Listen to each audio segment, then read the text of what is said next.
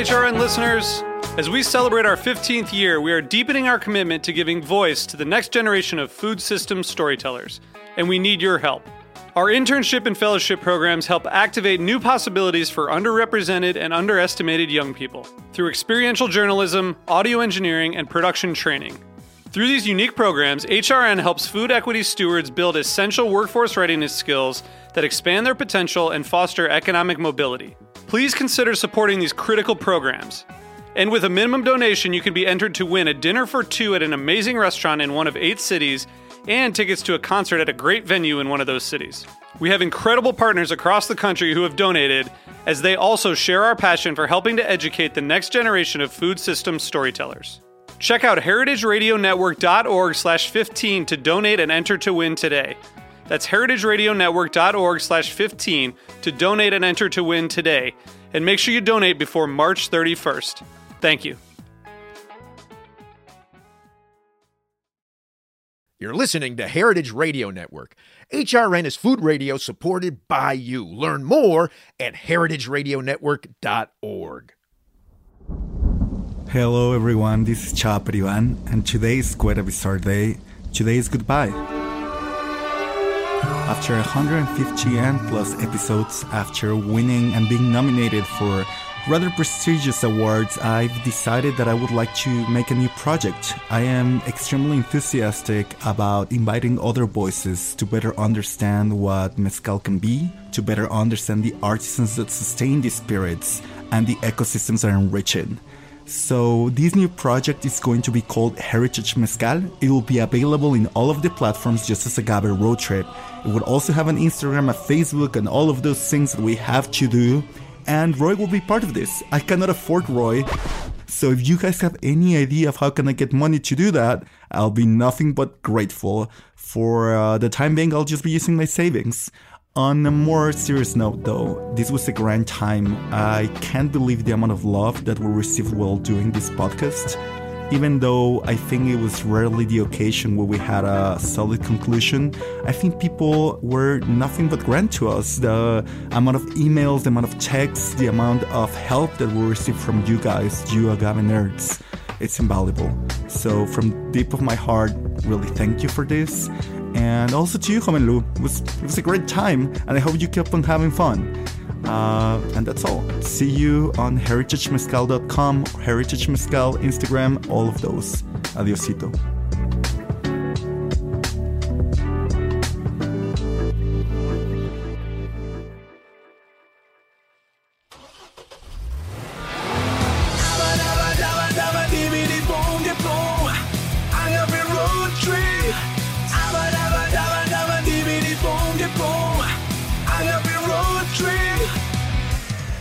I'm Lou Bank. I'm Jay. You're just Jay? I mean, I go by many names. I'm Jay. I go by Take. I'm Jay West, I guess, if we get into the first and the last name. But I don't have quite an explosive intro. Oh, that's okay. But just real quick, just to so there's some perspective for the listeners. You're Jay West Take of Whiskey Raiders, of Rum Raiders, of Tequila Raiders, of Reddit. I do a little bit of everything. Cool. Okay. So I'm Lou Bank. I'm Jay of everything. And this is Agave Road Trip, the critically acclaimed award-winning podcast that helps Gringex bartenders better understand agave spirits, and rural Mexico. Very cool. Right? And so, I got this assignment from my pals over at Inside Hook to write an article for the site. This will be, I think, the 4th or 5th one I've done for them, that they specifically wanted me to write about the difference between tequila and mezcal. It's a tale as old as time. Yes, it is. And I feel like I've read that article a million times. I feel like I've actually written it a few times. I feel like I've recorded the episodes a few times, right?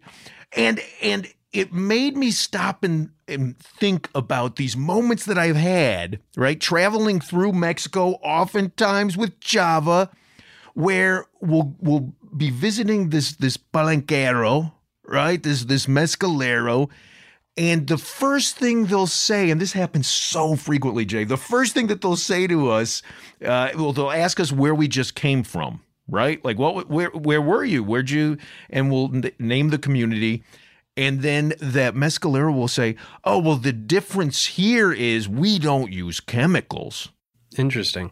Right. And I think it misses the more important, broader point, which is like what they're doing in these communities. I'm not comparing it to the community I was just in. Right. I'm comparing it to the things that I've had my entire life that have nothing to do with agave or rural Mexico that just absolutely blow me away about these communities. So I wanted you, Jay, to join me today to instead do an episode called The Difference Between Tequila and Whiskey. All right. I'm here for it. Let's do it. Okay, so what's the difference? I mean, my favorite answer is the consultant answer, which is it depends. Right, it does. But, for me, the very first thing that strikes me when I think that, like the difference between tequila and whiskey, right, is, well, first, tequila is an expression. It's a kind of an agave spirit. Right. Whereas whiskey is the entire category of spirit, right? Yeah, I mean, you're looking at like a varietal or like a subclass as opposed to like the whole class itself. But other than that, like, I mean, there are bigger differences. I mean, I guess tequila and whiskey, a lot of people are going to ask like, what kind of whiskey? Because the category is so broad. And But that is what we're talking about. It's category versus expression. Right. Go! Right. See, this is what, this to me is the fascinating piece of it. Uh-huh. So, the other night you and I were drinking, and one of the things you started talking about that also scratched this itch in my head was about we were drinking a whiskey that utilized a barley variety, or multiple varietals? 5 different barleys. 5 different barleys, right? That spoke to the biodiversity that I love so much in agave spirits. And, I compare that, like people talk about how precious and special, and I'm one of those people, how precious and special agave spirits are, and even tequila is. But tequila, right, that's a monoculture. It definitely is a monoculture, and people, as much as it's a monoculture, people definitely think it's more of a monoculture than it actually is. Well, what do you mean? Like, a lot of times I'll talk about agave with people and they'll say, oh, tequila's tequila and mezcal is so much more interesting because X, Y, Z. And people will tend to write off tequila as like, oh, it all tastes the same, even though there's Blanco, Reposado, or different producers in the Highlands and stuff. But folks love to think about tequila as a singular spirit, and then mezcal is like everything that tequila is not, because it's diverse and it's incredible and it's handmade. And we see that same diversity in whiskey as well. Yeah, it's funny. Like when you say that, my head goes back to, I don't know if it was in an episode or it was a webcast that we did, or maybe it was just when we were drinking together. But Java said to me once when I was belittling tequila. Sure. Right. Java said the thing that he finds so fascinating about tequila is that unlike mezcal or agave spirits or whatever, it starts with a single ingredient, which means you can do all of these side-by-sides that show, it's kind of like the show, I think Chopped. I think maybe it's Chopped. Oh man, I haven't seen Food Network in, God. Was that Food Network? Or was that a spin-off? I honestly don't know. I don't know that I've ever actually watched Chopped. Okay. Tell me about Chopped. Yeah. But, I was on MasterChef, though, so I guess they also do this eventually on MasterChef. I never made it that far. But where they have one ingredient and then each of the participants has to do their take on it. Oh, sure. Build a recipe around it. Right. And so same thing with tequila. And you get so many, there are communities in 5 different states where you can make tequila, but like 90% of it comes from Jalisco. And then you start like traipsing around Jalisco and you'll see that there's really probably 8 communities by and large where all that tequila comes from. Right. So you even have similar water sources and similar yeasts and like all these similar conditions that can highlight the skills and to say that one is more skilled than the other. I think it also can highlight the different palates of the tequileros who are playing with that single ingredient with that single process. Yeah, that's a fair appraisal. And like we see the same thing in whiskey too, where people say like, oh, it's made from grain. Like that's my favorite because you can make whiskey from really any grain. But people say, well, it's just a spirit made from grain. And then they move on. And like, well, there's a lot of grain in the world. There's a lot of like grain substitutes that people convince themselves into. So like, obviously you have to make it from regular grain, but the world of whiskey between single malt and using barley and bourbon and corn and rye and even oats. And I had a phone call earlier with someone who's making rice whiskey. You definitely can't just call it a single ingredient. Oh, that's really interesting. Wait, a rice whiskey. Right. I haven't tried it yet. So this we'll see how it is. But, people are, taking that single ingredient and trying to use as many different similar grains as they possibly can. Well, similar grains or different grains? Well, different grains. Yeah, because like it sounds to me, God, I haven't even thought about that. So you got like a wheat, oat, rye, barley, corn. Right. Amaranth? Is anyone using amaranth? Amaranth was used over at Buffalo Trace. I want to say 2012, 2013, they released Amaranth, Grain of the Gods. They took it and made it, it was still a bourbon, so it was still 51% corn, but one of the flavoring grains was amaranth. Whoa, hang on. You just blew my mind. I thought that the whole thing about bourbon was that there was a specific recipe that you had to follow in terms of grains. There is, but the only recipe you have to follow is 51% corn or more. Everything. Oh. That's why we talk about flavoring grains or the secondary grain, or if you hear like the terms wheater or wheated bourbon, that means that to be a bourbon, it'll always be 51% corn, but that other 49% is where you get to be creative as long as you also use grain. So like a wheated bourbon is going to be mostly corn and then some wheat and then maybe rye, malted barley. But it's really common to see at least 3 grains in the mash bill.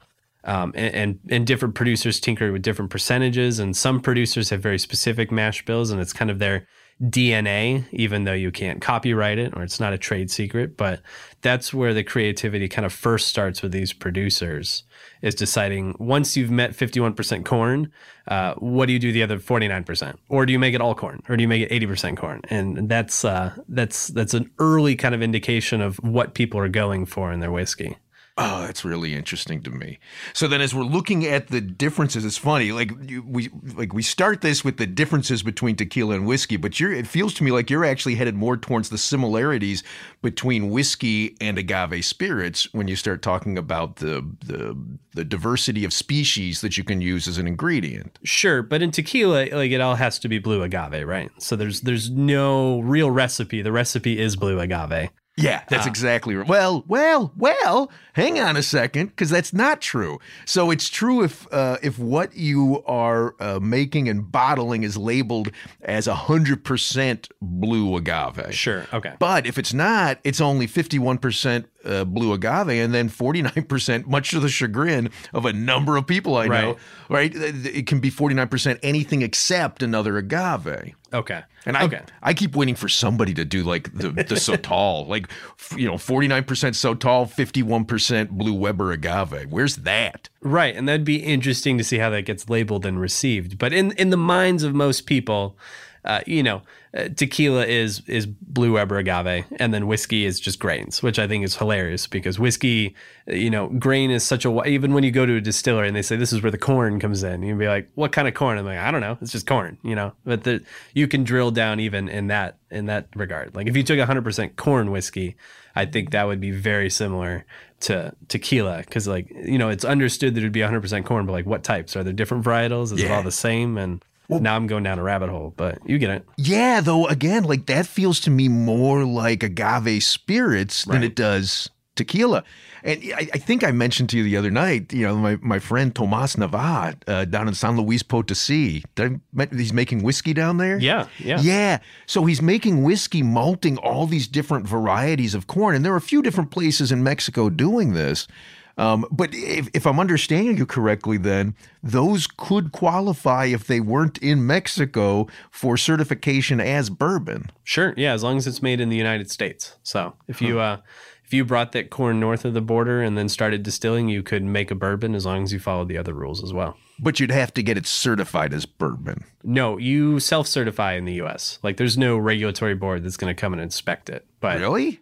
yeah, which is also interesting. You self-certify? Yeah, I mean, if you tell people it's bourbon, you obviously have to follow the rules, but you don't get investigated by the FDA or the TTB or any of our regulatory bodies. Like, they want to make sure you're storing it in a taxed and bonded facility, but no one, if you do 50.5% or 49.9% corn, no one's going to immediately find out. Oh, that's really interesting. So, and then if the other 50% corn and did you say 50 or 51? 51. 51% corn and then 49% rice, it still qualifies. Right. Yeah, that'd be fine. Huh. Corn syrup. I don't know that we have precedent for that. Huh. That hasn't come across my desk. Huh. God, and here my head goes back to all the arguments about we need the certification in order to maintain the quality, in order to maintain the market, right, for both tequila and mezcal. And here, like, what you're telling me is that one of the, if I understand correctly, again, I wouldn't, I'm hardly an expert in whiskey, let alone bourbon. But if I understand it, bourbon's really well received. People like to drink bourbon. People are drinking more bourbon than they ever have, and they have year over year since I got into this. Yeah, bourbon's pretty popular. Huh. Okay, but to that point, God, so now my head goes to the DISCUS reports, right? The Distilled Spirits Council of the United States, right? Their reports showing that everybody went crazy thinking that somehow tequila was outselling whiskey in the U.S., and it's not. But it is outselling the category of American whiskey, which I believe includes bourbon. Right, yeah. So American whiskey is anything distilled in America. So yeah, that contains bourbon, that contains, rye whiskey if it's made in the U.S., but there's definitely some dexterity to interpreting their report, because a lot of people thought that it meant tequila is taking over everything. And it's just taking over a subcategory of a very big category, because it turns out Americans like Scotch and Japanese whiskey a lot as well.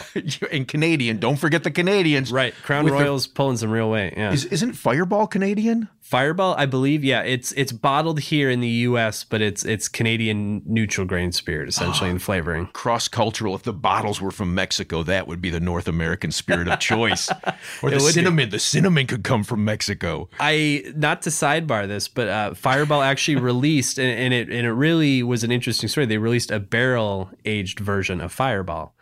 Which, if you know anything about whiskey too, like, whiskey has to spend some time being matured in a barrel to be called like a straight rye or bourbon. And there's some regulation around that too. But it made me realize in the moment that, like, Fireball's probably not actually barrel aged for really any period of time whatsoever. So Fireball released like a $20 limited edition that was aged for a little bit longer and endorsed by Rob Riggle, which was just like the most interesting period of press release I'd ever seen on my desk. But yeah, weird things are happening in whiskey in the U.S. And it was okay. It was the best flavored whiskey I'd ever had, which is the biggest asterisk I've ever put on a piece of journalism ever. Like, this was the best insert flavored whiskey ever. And, but. So is there anything we haven't covered that you think is of great import when we're discussing the difference between tequila and whiskey? Right. Like, we hit on it there for a second, but barrel aging is a huge part of whiskey. And I think it's a big-ish part of tequila, because people who are Blanco only, those folks who are like, I believe that it's only good tequila if it's Blanco, like the barrel makes it, tired and boring. And then you have people who will only drink Reposado or Añejo or status chasers who believe that XA is the only way. So I think there's quite a lot there, because whiskey's identity pretty much comes from the fact that it's aged. And I don't think that's quite as true in tequila. Yeah, no, fair enough. Yeah, you guys do a lot more. You guys. It's like we're on teams, right? Good cop, bad cop. Yeah, well, no. Good cop, good cop. Okay. Okay. Yeah. Oh, that is interesting. What about like Cristalinos? Cristalinos and tequila. Right. Yeah, does anybody do that? I know they do it in rum in Puerto Rico. Do they do it with whiskey? We've seen one or two people try it, but it's really interesting when you look at what people kind of appraise the value of tequila of, is they want it to be clear, they want it to be Blanco, they don't want it to make their margarita look funny, which is what an Añejo does if you put it in a margarita. But in whiskey, everyone loves to talk about the color. They love to talk about the barrel aging. They want to tell you how old it is, like how rich it is, like, oh, look how dark it is. Like you can see like it's just been aged for so long, because that's something that makes it desirable to a lot of people. And so I think a lot of brands would remove the desirability of whiskey if they took that, I don't know, 20-year bourbon or that 10-year rye or that 15-year single malt and then made it clear again. Yeah. Huh. Yeah, no, that's a good point. It would contradict everything that the market expects. Right. Or just like what people think is valuable versus what is actually valuable. Yeah. God, and after my first trip down to Mexico, I was surprised by how few whiskeys they were making down there, given that it's the land of corn. It's literally, we are the fifth people. We were born when Quetzalcoatl followed the ant under the volcano in search of that corn kernel, right? And then he grabbed and he planted it. And that's where we come from. Corn, tamales, tacos, tortillas, like you name it. It's all corn down there. So where the hell is all the whiskey? I've always wondered that too, because like there is a lot of corn in just Mexican culture, but there's been really until recent years, there's really not been a lot of Mexican whiskey that makes it up here at all. Maybe it's because of the tortillas. Like they're busy eating it. They don't have, right? They don't have enough left over to make booze. And honestly, too, with like the state of agriculture in the U.S., and I come from a family of like corn farmers, so I can say this, but like here, I don't think the corn is probably as delicious as it is in Mexico. Like our corn is good at being full of sugar. Yeah. But I don't know if that really makes like a really good corn tortilla. So I suspect you're probably onto something. Yeah.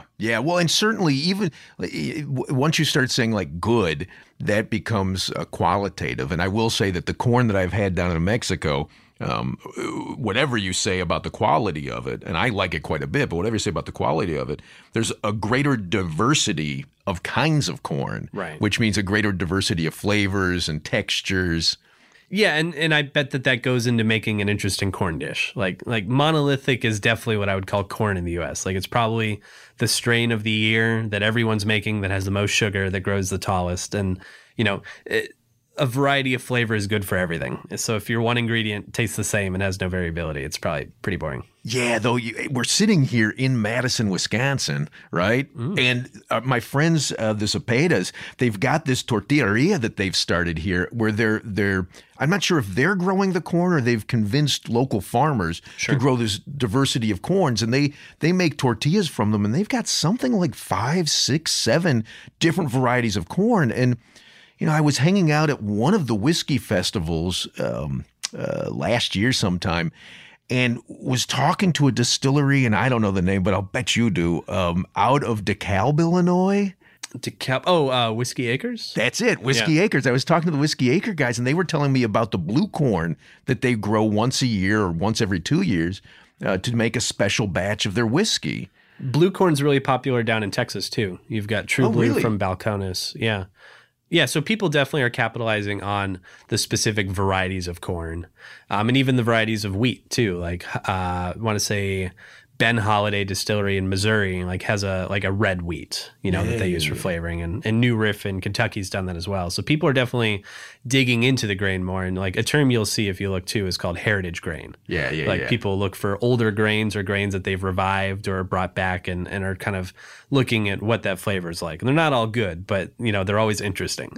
Yeah, God, I love that. In fact, I did a tasting. I attended a tasting, didn't lead it, but I attended a tasting last year, 2 years ago, 3 years ago, from a rye whiskey maker up in Minnesota who was growing different varieties of rye, and then separating them for the malting, for the malting and the fermentation distillation.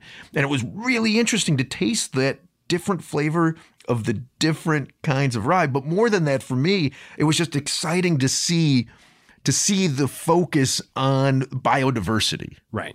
Yeah, and biodiversity is really important because if we have one corn and it all goes away, like we require corn every year to make whiskey.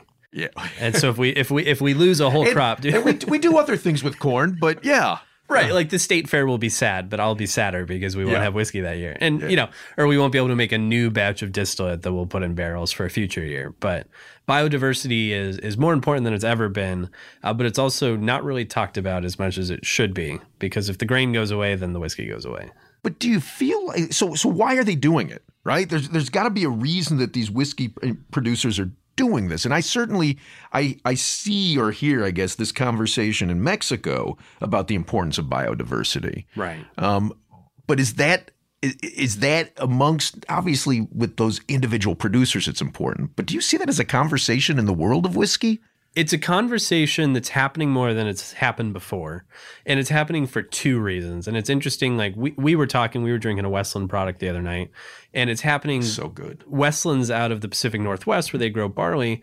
And a couple of years ago, they almost lost an entire barley crop because everyone was using the same barley. There was a big heat dome. Seattle sweated. It was like 100 degrees for like 10 days. Wow. And that eliminated the lion's share of barley in the Pacific Northwest because they'd all use the same strains. So that's like, it's in the conversation for them for survival. No barley equals no product. But also on the other side, we see other producers talking about it because they want to stand out on the shelf. Like bourbon's more popular than it's ever been, which means there's more bourbon made than it's ever been, which means that if you're trying to make a buck, you have to stand out from your competitors and in pointing out like, hey, our bottle is super shiny and cool and different, and here's why you should buy it because we're using this grain you've never heard of, like New Riff's Balboa rye. Like, hey, we found a rye that no one else has, and we regrew it to a quantity that we can make a batch. Like that's a selling point. And so you kind of have to find the responsible line between survival and promotion, but people are definitely looking at heritage grains as a way to stand out or maybe be different or talk about their family's legacy if they've been producers for a long time. But it's talked about. People want to sell whiskey, whether they want to keep selling it or whether they want to sell more of it.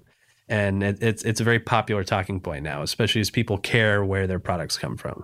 God, and I guess just to wrap it up, I kind of wish that were the conversation around tequila too, right? Right. Like tequila used to be made from a variety of agaves, and it was only in, I want to say it was 1973 or 74, where the regulations said, no, Blue Weber and Blue Weber only. Sure. And it's funny. I think about the diversity of agaves in the broader category of mezcal and even broader category of agave spirits.